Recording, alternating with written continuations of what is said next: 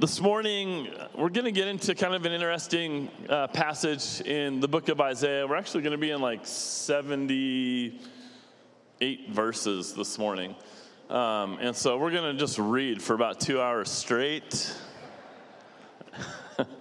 But I'm actually going to tackle the passage a little bit differently this morning. So there's a large portion of it that I'm actually not going to read because there's a bunch of names in there that you don't want to hear me try to pronounce. But we're going to be in Nehemiah at the end of chapter 6, verses 15 through the end of 6, and then we'll pick up in chapter 7, and we'll go through the whole chapter in 7 this morning. Again, this morning's divided up kind of interestingly because of all this list of names that we get in chapter 7 in Nehemiah. And so I just want to cut out a little bit of that this morning to save us some time. But I also want to give you guys kind of an idea of what you can expect this morning. There's going to be a couple things that I want to do this morning that will probably interrupt the sermon to focus on some other things. But I want to take a little bit deeper dive in this passage and then I want to zoom out for a little bit with this text and try to understand the text in light of God's bigger picture with regards to Scripture. How does this fit in to the grander story? And then I sort of want to bring everything back around at the end and talk about how a couple ways this applies to us, Anthem Coeur d'Alene, in 2023. For those of you that have been with us for a little while, we've been studying through the book of Nehemiah for the past couple months. And Nehemiah is a story about rebuilding these walls around Jerusalem after the Israelites have returned from being exiled. And Nehemiah is this man who's led by God to spearhead this project. And I want us to consider the biblical significance of the people of God moving back into Jerusalem, the city of God. And I want us to think about how that fits in with the purpose of God as a whole. So there's some bigger picture things that I want to tackle today on a day when we've got so much text with a bunch of names in it. I think it'll be a neat opportunity for us to understand the bigger picture that's at play here. I don't know about many of you guys, but in this text you have thousands of people, 42,000 people moving back into the city. And I don't know about you guys. Anybody in this room moved very much in your life? I've moved 14 times. I was counting them up so I could give you a number this morning. But one of the things you realize every single time you move is just how moving sucks, right? It's every single time you move, this is horrible. I hate it. And it's a ton of work and it's complicated. So thinking about Israel and moving back into the city, the thousands moving back in, Nehemiah is going to talk about how the houses hadn't been rebuilt yet, even as they're moving back in. And you soon realize that this is a lot of work that they've signed up for. Some of them have been in Jerusalem before, prior to the exile, right? If there's any older folks, they've been exiles for 70 years. Some of them that are coming back potentially had been there before. And there's also kids and grandkids of those people that have never been to Jerusalem before, and they're coming back into the city. And in Ezra, the book that's sort of this partner book to Nehemiah, some would believe it's actually one book in and of itself, but we get this glimpse through his writing that when they finished rebuilding the temple with Zerubbabel, that some people actually wept, and they wept because it wasn't quite as amazing as the days of Solomon and the days of David, the temples that had existed prior, when the temple was beautiful. But it had been rebuilt and was sort of missing something. There was something that was missing. And now Jerusalem was a town that was meant to house the people of God. And it was meant to house the Spirit of God. The Spirit of God was in the Ark of the Covenant. And the Ark was in the holiest place in the temple called the Holy of Holies. And the temple was surrounded by Jerusalem, by the city. And so the presence of God on earth was literally represented in this town and amongst these people.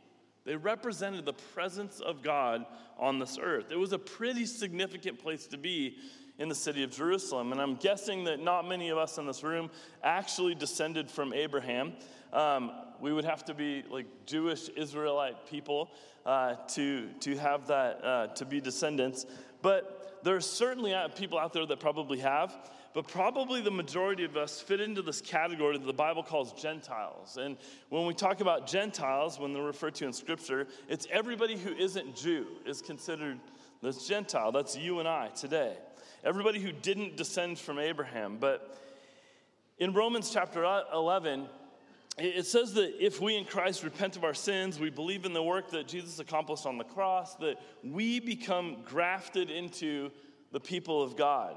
And so this is some of the bigger story that we'll get into in a little bit. And so we're now part of what is happening with the people of God. We're included in that. We're grafted in by way of Jesus. And this is really important as we think about Nehemiah and what's being said about who the people of God are and what their identity and what their purpose actually is. And so before we look at God's purpose, what God's purpose for us might be, as we read through Nehemiah, I want to start out by praying. And I just want to ask the Lord to bathe this time this morning, because there's a bunch of information that we'll get into this morning. I'm praying that it just lands on our hearts, that we understand the bigger picture. But I really think there's an amazing application in this for you and I today in Coeur d'Alene in 2023. And so would you bow your heads with me? And let's just pray. Jesus, Father, we know that you're the creator. We know that you give life and you give breath, that you establish our coming and our going. And I ask this morning that you would give us just your insight today into your purpose for us. Give us insight into our purpose as your creation, Jesus, our purpose as your church, our purpose both corporately and individually. Jesus, give us insight this morning and help us this morning as we read from Nehemiah, Lord, and we try to make sense of and understand more about who you are and how you relate to us. I pray, Jesus, that you would help us to understand more about who we are, how we should relate to the people around us, how it is that you relate to us. And we pray this in the mighty, mighty, mighty, mighty name of Jesus. Amen. So again, we're going to cover 78 verses essentially this morning. So given that you guys probably don't want to hang out long enough to cover a list of over 100 names this morning, unless you really want to listen to me try to pronounce them, I've trimmed it down a little bit to 26 verses that I want to go through. And we're going to start where we left off last week in chapter 6, verses 15 and 16. And it's sort of the culmination of the walls being finished and the celebration of the completion of the walls. And then there's this section in there about Tobiah. And Tobiah is basically Nehemiah's greatest opposition. Like Tobiah is Nehemiah's thorn in his flesh, right? This whole book. And from here on out, he will continue to be that. But since the beginning of the story, Tobiah has been trying to thwart Nehemiah's work on the wall. He wanted to get him to stop. And again, we're going to see him referenced in this text, and we'll even see him referenced later in the book of Nehemiah, because he's sort of like this vagabond in the temple at the end of Nehemiah. But he's a real pain. And then we're going to look at these first 7 verses. After we finish chapter 6, we'll look at the first 7 verses in chapter 7. And I think they'll tell us 2 things. One is that some rules and orders that Nehemiah had established, we're going to see him, like, what are the things that he starts to put in place to begin to reestablish the city so it would function properly. Like, these are some of the practical things. And then second, and then Nehemiah notes that the town itself at the end, he says or at the beginning of chapter 7, that the town is empty. That the town actually needs to be filled with the people of God. And then he begins to read this long list of people, over 100 different people that he mentioned, that get called back to the city of God to begin to repopulate the city. And so that's how I sort of want to look at the passage this morning. So let's read chapter 6, verse 15 through 19 to start. So the wall was finished on the 25th day of the month of Elul, in 52 days. And when all our enemies heard of it, all the nations around us were afraid and fell greatly in their own esteem, for they perceived that this work had been accomplished with the help of our God. Moreover, in those days, the nobles of Judah sent many letters to Tobiah, and Tobiah's letters came to them, for many in Judah were bound by oath to him, because he was the son-in-law of Shechaniah, the son of Bera, and his son Jehohanan had taken the daughter of Meshullam, the son of Berechiah, as his wife. Also they spoke of his good deeds in my presence and reported my words to him, and Tobiah sent letters to make me afraid. Chapter 7. Now when the wall had been built and I set up the doors and the gatekeepers and the singers and the Levites had been appointed, I gave my brother Hanani and Hananiah, the governor of the castle, charge over Jerusalem, for he was a more faithful and God-fearing man than many. And I said to them, let not the gates of Jerusalem be opened until the sun is hot, and while they're still standing guard, let them shut and bar the doors. Appoint guards from among the inhabitants of Jerusalem, some at their guard posts and some in front of their own homes. The city was wide and large, but the people within it were few, and no houses had been rebuilt. Then my God put it into my heart to assemble the nobles and the officials and the people to be enrolled by genealogy. And I found the book of the genealogy of those who came up at the first, and I found written in it, these were the people of the province who came out of the captivity of those exiles, whom Nebuchadnezzar, the king of Babylon, had carried into exile. They returned to Jerusalem and Judah, each to his town. They came as Zerubbabel, Jeshua, Nehemiah, Azariah, Ramiah, Nahamani, Mordecai, Bilshan, Mispereth, Bigvai, Nehum, and Banah. All the temple servants and the sons of Solomon are now cut down to verse 60. All the temple servants and the sons of Solomon's servants were 392. There's this massive list of over 100 that he invites back. Verse 61, the following were those who came up from Tel Melah, Tel Harsha, Sharub, Adon, and Immer, but they could not prove their fathers' houses, nor their descent, whether they belonged to Israel. The sons of Deliah, the sons of Tobiah, the sons of Nekoda, 642. Also of the priests, the sons of Hobiah, the sons of Hakos, the sons of Barzillai, who had taken a wife of the daughters of Barzillai and the Gileadite, and was called by their name. These sought their registration among those enrolled in the genealogies, but it was not found there. So they were excluded from the priesthood as unclean. The governor told them that they were not to partake of the most holy food until a priest with Urim and Thummim should arise. Verse 66. The whole assembly together was 42,360.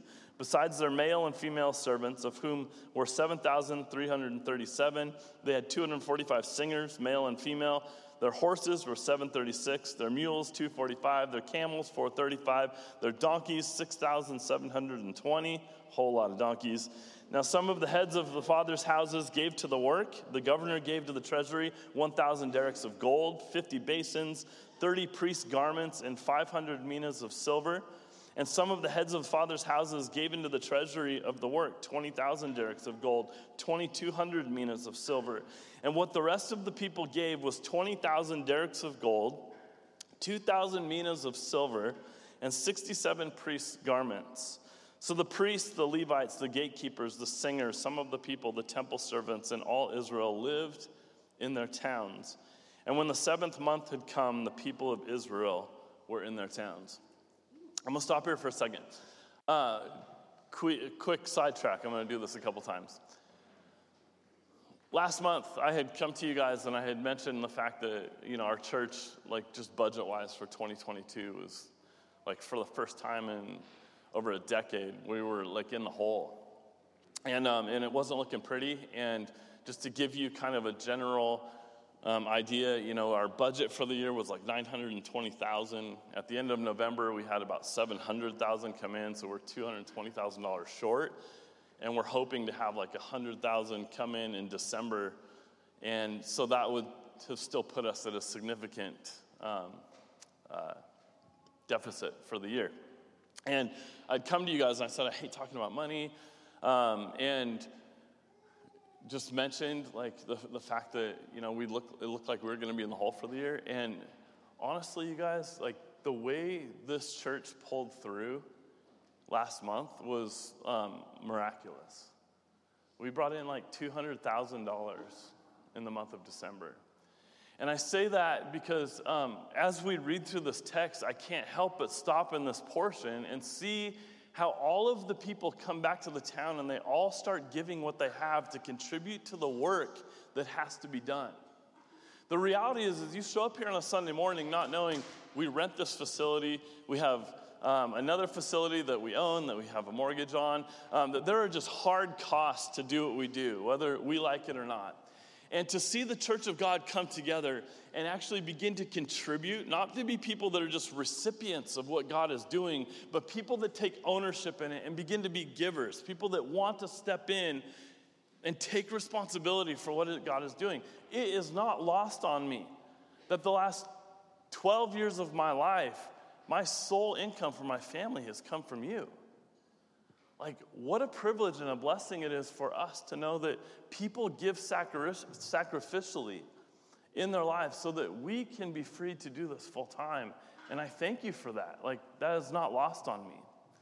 But as I look at the way the church pulled through last month, the way the giving came in, I was just floored. Because little do you know, and maybe some of you do, that 10% of our budget every year goes outside of these walls. It goes to local nonprofits, and it goes to our missionaries that are positioned all over the world doing like kingdom work in different countries, like amazing work. Little do you guys know, like some of the things that happen with the Christmas store in December and the amount of families that were blessed as a result of your generosity. Like, it continues to be paid forward. Like, it is not lost on us that you guys sacrificed to be a part of this. But what I want to challenge us with this morning is the fact that this is how it's been from the beginning.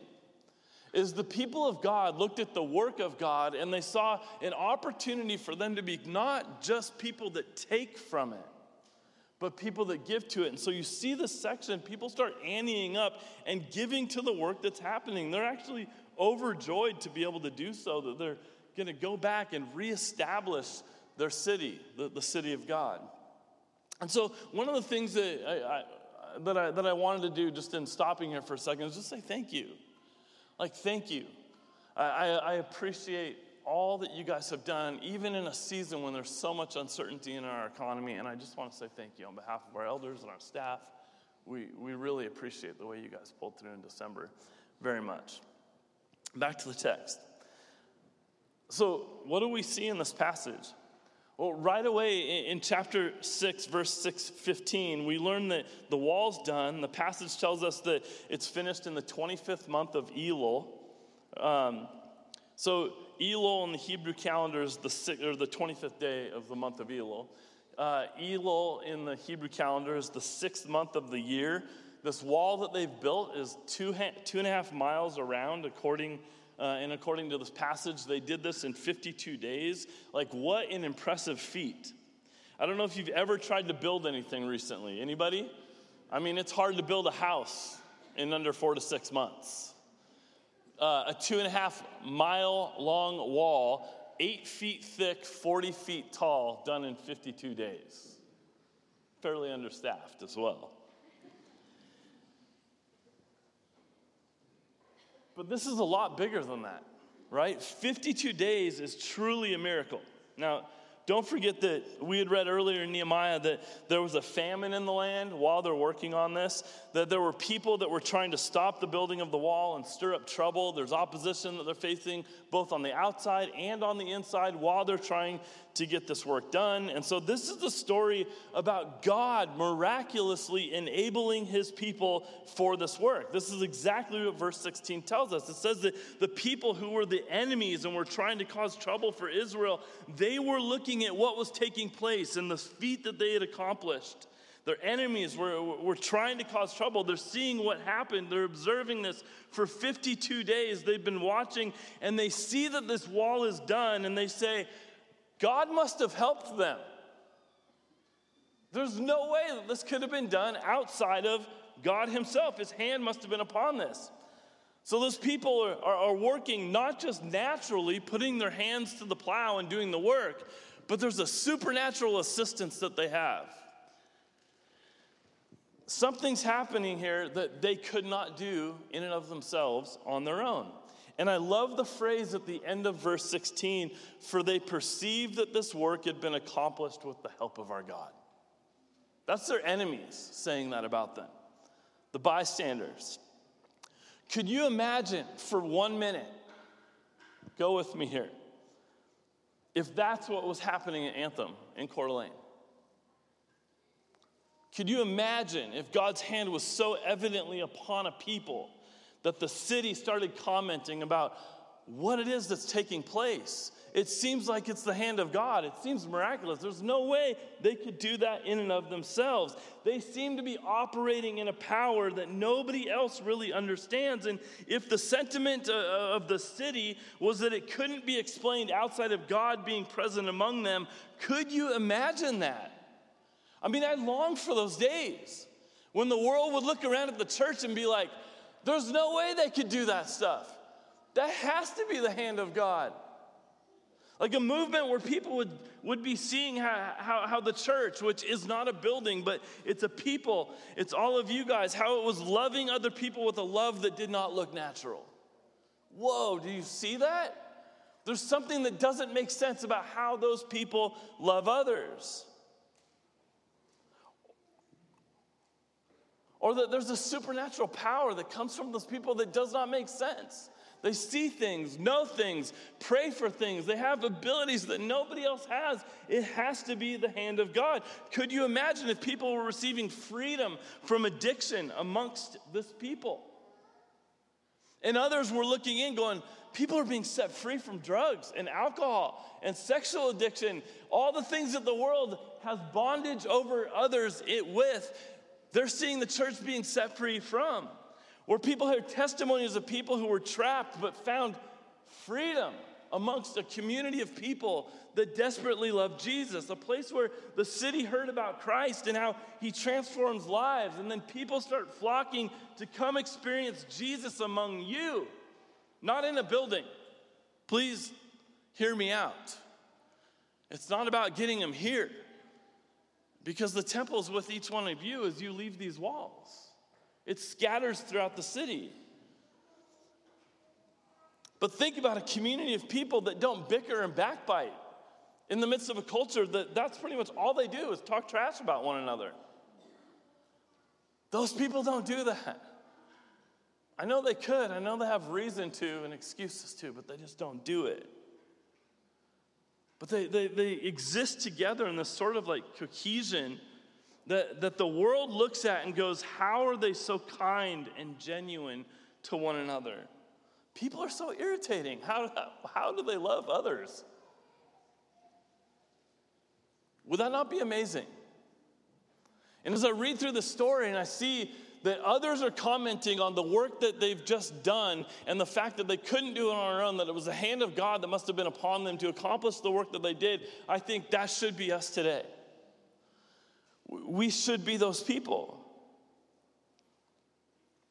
About 6 months ago, as we were studying through the Holy Spirit, and we got into some moments where we were talking about prayer and wanting to be more intentional about this. You know, it's been really neat. Like we slowly started more opportunities for prayer, whether that be after service. Like there's a prayer team that is here to pray for people. And that's just not just something so that you can just like get a real quick prayer on your way out. It's like people who want to petition the Lord on your behalf and see healing. See Jesus actually work and mend situations in your life. And we started this Wednesday morning prayer thing at 6 a.m. where, you know, on a weekly basis, there's been between anywhere from like 8 to 20 people that have been gathering from 6 to 7 on Wednesday mornings just to pray. And you're invited to that. But as I got into this passage this week and I was thinking through, like, my heart for our church to be marked in a way that the city would see the hand of God upon you. One of the things that becomes really apparent when you start thinking like that is, how does that start? What is the soil that a movement like that is actually birthed in? And it's done on our knees, on our faces, seeking Jesus. Asking for his kingdom come and his will to be done, to align our hearts with his. And so I'm going to do something really weird here for a second. And some of you do not like it when I ask you to pray with one another. But I want to spend 2 minutes. And I want you to grab a few people around you. And for 2 minutes, all I want us to pray for is, Jesus, how can this happen for us? Mark us. Like literally ask for the hand of God to be upon this church and these people that are in this room. Like, pray that Jesus would be at work transforming and changing lives at such a rapid, deep rate that it would be noticed by the people around us, not because of anything we did, but because they see that what's going on is not possible through man, but it was possible because the hand of God must have been upon them to accomplish those things. And so take 2 minutes, grab 3 or 4 people around you, and we're just going to pray. And then I'll close us in prayer, and we'll get back into the text.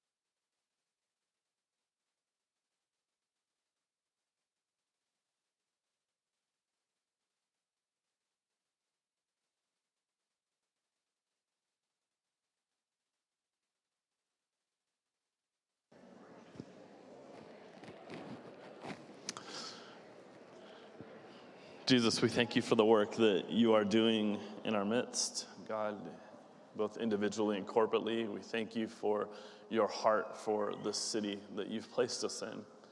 And we pray, Jesus, that you would continue to line our heart with yours, that we could see people as you see them, that we would be a people that would always take massive steps of faith, be the most generous of the generous, the most loving and kind and compassionate. We would be the people that would step into the hard situations because we believe that you're with us in the midst of them. And we wouldn't be a people that would veer from hard combos and reconciliation and doing the hard gospel work that you've called us to. Jesus, I pray that your hand would be evidently upon these people, that the city would comment not how cool is that church or what cool stuff do they do, but they would say there's something about those people.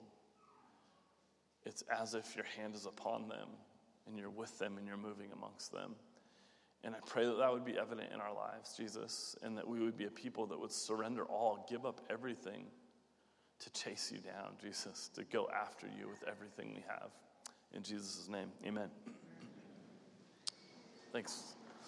So if we look at Nehemiah chapter 7 in the first 3 verses, we see that Nehemiah establishes some basic structure for the city. And I want you to bear with me for a second because there's some logistical pieces to this, but I'm legitimately super stoked on kind of where this lands.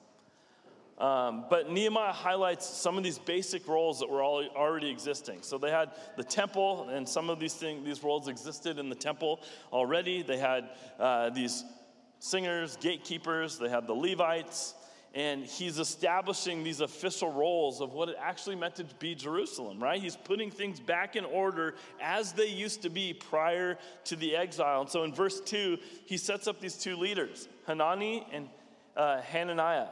And Hanani was the brother of Nehemiah. If you remember, he's the one that goes and visits Nehemiah when Nehemiah is the cupbearer to the king. And Nehemiah says, so how the heck is home? Like, how's Jerusalem? And then Hanani is the one that gives him just the downer info. Like, it's pretty rough. Things are real bad down there, man. Like, the city's a mess. The reputation is totally shot. Things are really messed up. It does not look good. The walls are crumbled down. And then he also brings in this other dude named Hananiah. And this guy had this reputation for being a man of God, this God-fearing man. And Nehemiah was looking for some God-fearing people to help provide leadership to the city that he's reestablishing. But I want to point out something that sticks out to me in this passage when it comes to how he describes Hananiah. It's sort of this anticlimactic description of this guy. Did you catch it when we were reading through it? He says, for he was a more faithful and God-fearing man than many. He's pretty good. He's like a C. He's not like A level, but he's pretty good. Like, I read this and I think about Job, right? Where God's talking to Satan and he says, like, have you considered Job? Job is faithful. Or David, who's known as being what? The man after God's own heart. And then you've got Hananiah, which he's better than most. Like, you could hope for something a little bit better, but biblically, you need to understand that there are some threads running through Scripture. Threads that are important for us to understand. One of them is that we see in the Old Testament is this theme of like insufficiency, really. Where insufficiency is this theme that runs like from Genesis all the way until Jesus comes onto the scene. Because we're meant to see that no matter what man does, no matter what man tries to produce, that he's actually insufficient. That he just can't do it. Like he's just better than most.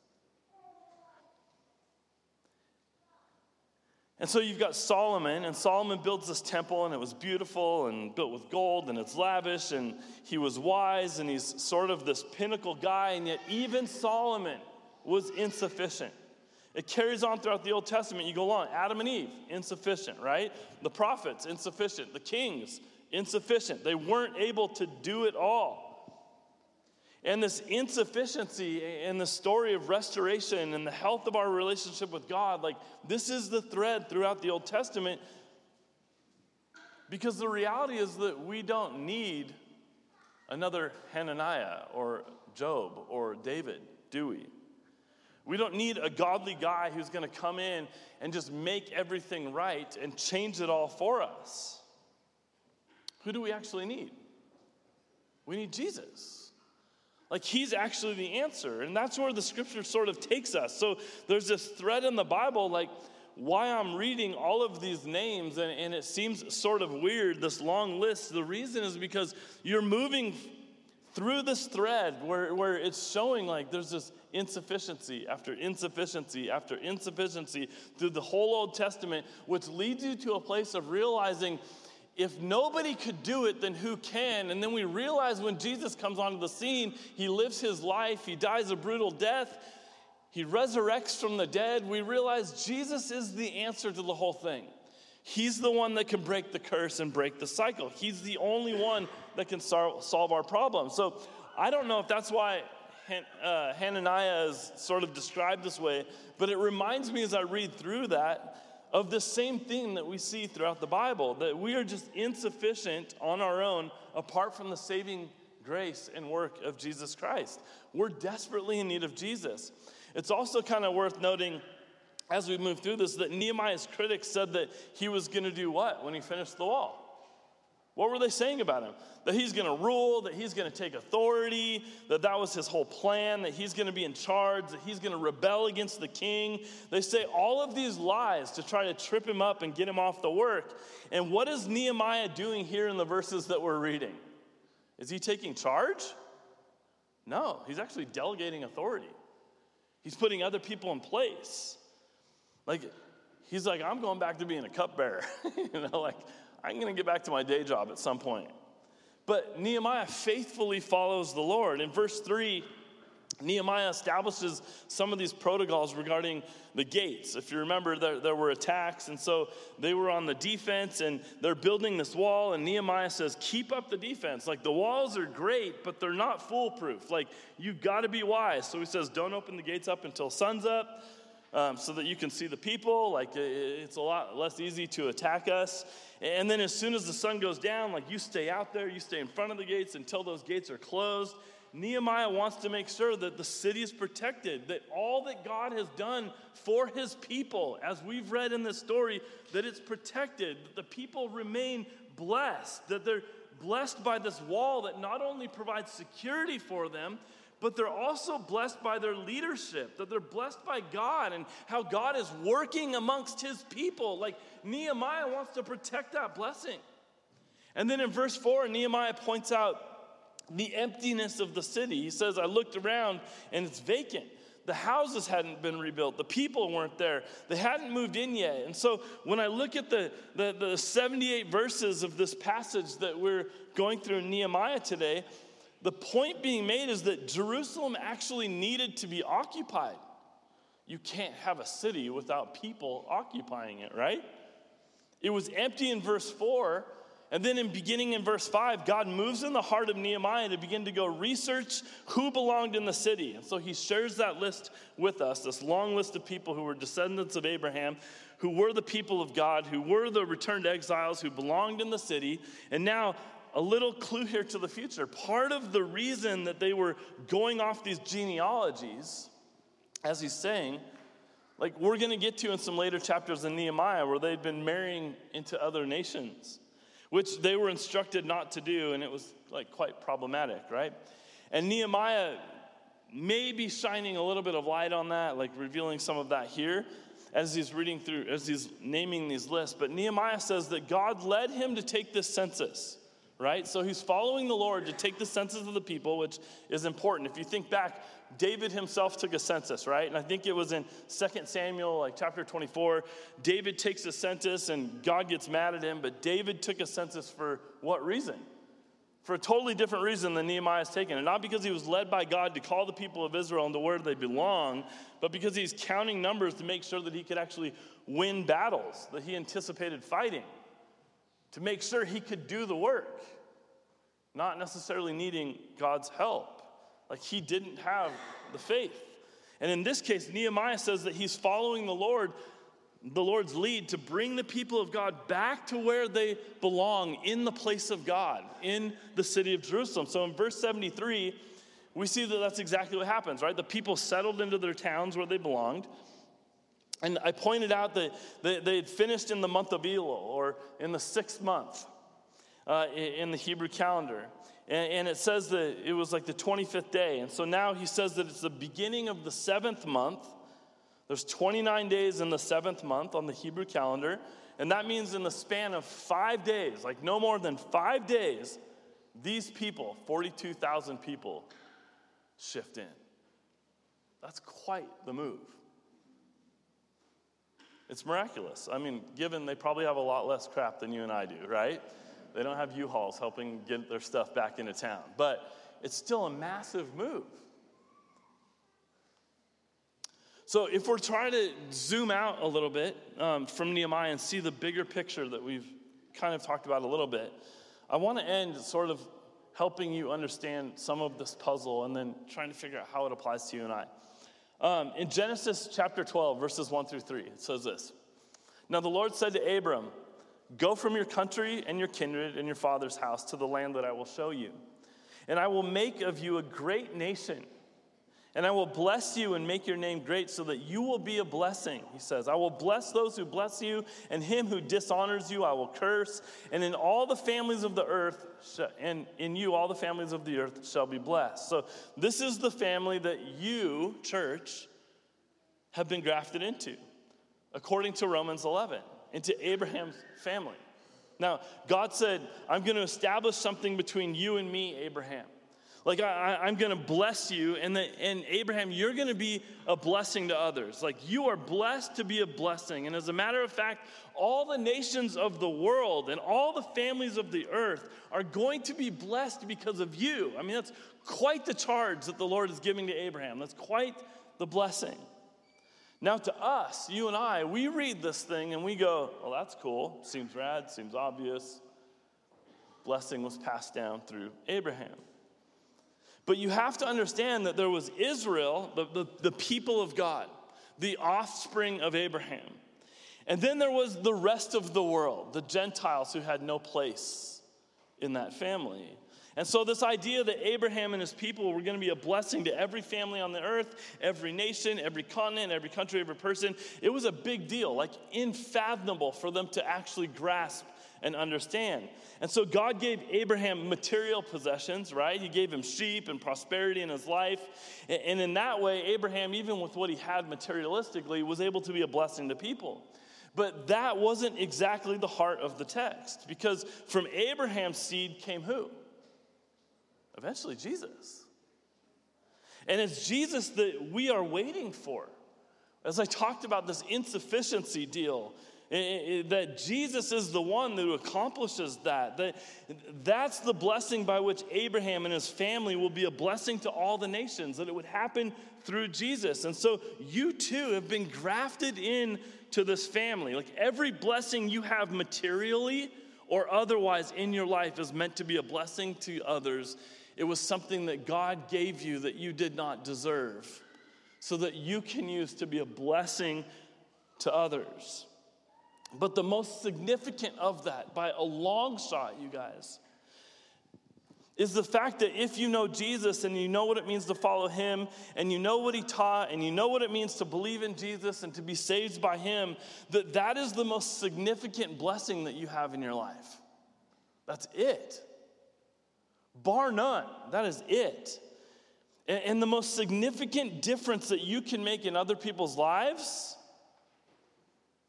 it's helping people understand their purpose in God as a result of the gift that you've been given in Jesus. That's actually the purpose of God's people.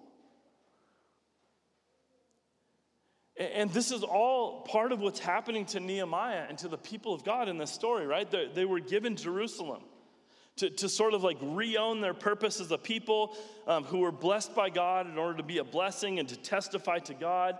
And we see that happening in verse 16, right? The wall's built. They all start coming back. I mean, in their eyes, it's like this thing is being rebuilt. Like it's finally coming back to what it was.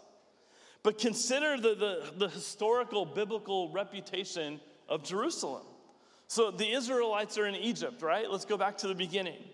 And they're slaves, and they go through this ocean that divides, right? And they walk through it. And then there's this guy Moses, and Moses goes and he's given these 10 commandments on the top of Mount Sinai, right? And he gets the commandments, and he comes down, he actually breaks them, he goes and gets them again. He comes down, he takes all of these things, all these elements that represented God's hand upon them, that he was with them through all these things, and they compile them all and they put them in this thing called the Ark of the Covenant. And the Ark of the Covenant is this chest that encompassed the presence of the living God. And where did this ark sit? Well, while they're in the desert, this ark sits within a tabernacle that's mobile. And everywhere this tabernacle goes, there's this holy of holies inside that tabernacle where this ark sits. And it's like the most cherished place in the whole tabernacle. It's the presence of the living God.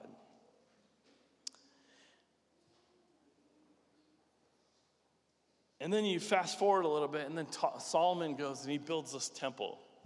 And the temple becomes the stationary tabernacle.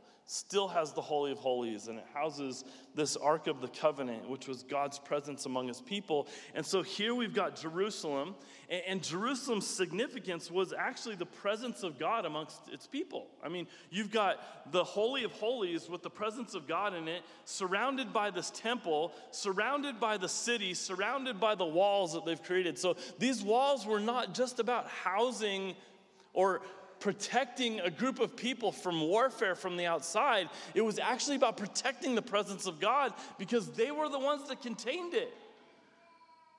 It was in the Holy of Holies, in the Ark of the Covenant. And so here are the people of God back in the city of God, showing the world again the presence of God among them.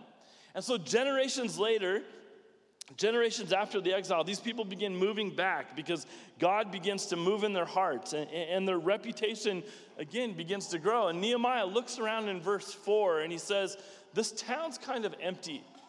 This isn't how it's supposed to be. And he invites these people back. He creates this list. And then in verse 73, they're there. They're back in the town. And so what does this have to do with you and I? And I would point out two potential applications for our life from what we're reading in Nehemiah in this chapter, and how you see it fitting into the larger story of God and how he works among us through his people who have been grafted into the story. And the first is about strengthening our faith. So there's two things I want to leave you with. One is this, is that you can have faith. You can. When God promised that he would exile them if they were disobedient and that he would bring him back, what actually happened? That.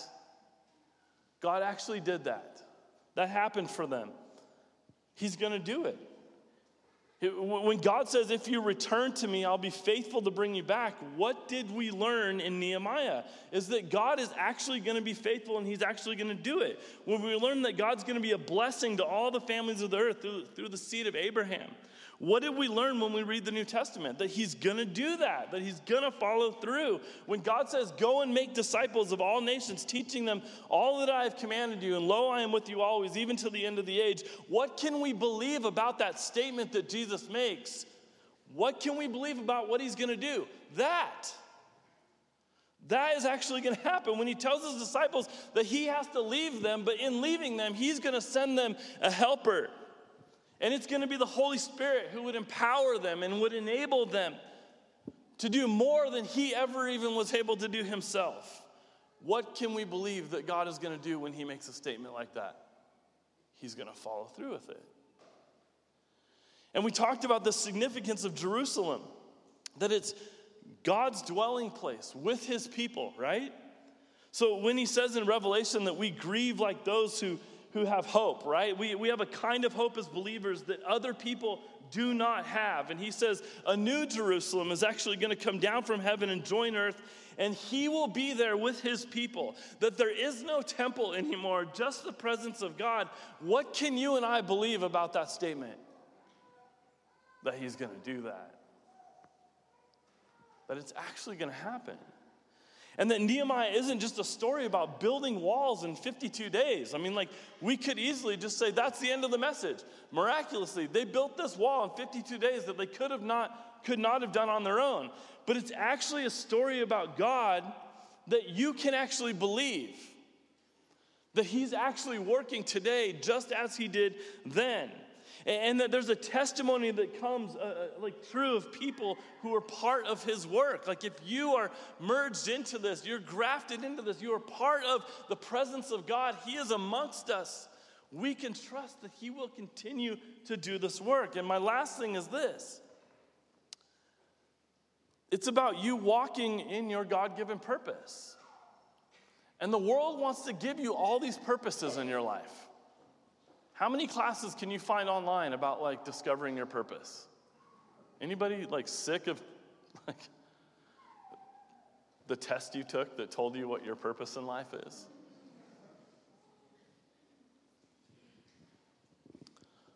And I'm going to simplify this down to your purpose. The Israelites, their God-given purpose was to live in Jerusalem and to testify to the goodness of God as he manifested his presence among them. That was their purpose. And I can't help but read this story and think, what makes a city? I mean, is it the resort? Does that make our city? Does the lake make our city? Do all the businesses in our city what makes our city? The people. You make this city. And in Christ, what is it that you as the people of God, bring to a city that nobody else can? Not rhetorical. The presence of God. The Spirit of the living God. That people had to go into the tabernacle, into the temple, to find in the Holy of Holies, placed within this chest, actually resides in each one of you, and it is no longer contained in a building, but it's in his people. And when I think about our city and the fact that you are the ones who make this city up, but the presence of God will be felt, sensed, seen in our city because of why? Because of your presence in the city to bring the presence of God to other people. And I can't think of a better call for a church to represent the presence of God in a city that doesn't know him. That as you move, work, play, drink coffee, eat food, live in your homes, reside in your neighborhoods, whatever it is in this city, that the thing that sets you apart from everybody else is that the presence of God resides in you. And actually what the world should see in you and I is the fact that there's something different about the way they move and they talk and the things they do and the decisions they make, because the hand of God is actually not just upon them, but God is in them. And that's a really significant thing for you and I. You house the presence of the living God. And so I'm going to close with that. And my encouragement to you is, as we read through this, it sounds like this massive list of names. And it sounds like all these logistics being put in place. But the reason Nehemiah was doing this was to reestablish the place that the presence of God could not just be experienced, but a place that it could be sought, a place where the people could be housed and they could come together as it once was. And for you and I, we have this amazing privilege to house the presence of the living God. And I think oftentimes as Christians, we take that for granted. It's sort of like money in a bank account. Like, it's there, or go down the list of the things in your life that you may take for granted. Your house, your vehicles. Sometimes with God, I feel like he gets put up on a shelf, and we sort of take for granted the fact that he's more than the dude that you pull off the shelf when you need him. He's more than the guy that you show up on a Sunday morning to lift your hands and sing a song to. He's more than the guy that you even open up your Bible to read from. He's actually somebody who is with you, in you, moving through you, in all days, at all times, in all facets of your life. And that's what it means to be a follower of Jesus. I want to pray for us this morning, as I realize there's some of you in this room. Maybe you've never even put your faith and your trust in Jesus.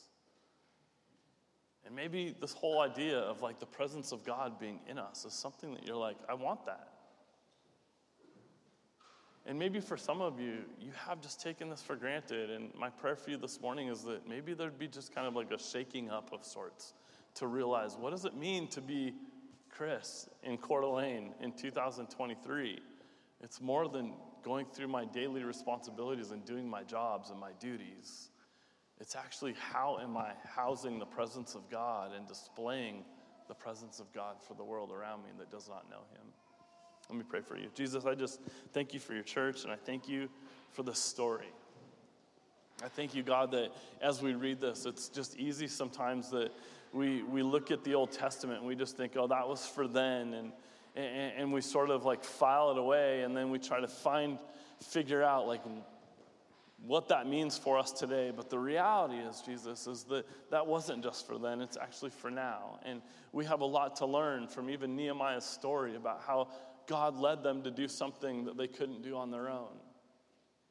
And that thing that they accomplished actually was something that set the stage for the rest of the world, for the glory of God to be on display for all. And so I pray for us as a church that there be a reinvigoration and sort of reformation of our hearts and our lives. Jesus, that as we look to prioritize our life and put the right things in the right seat on the bus. I pray that you come first and foremost.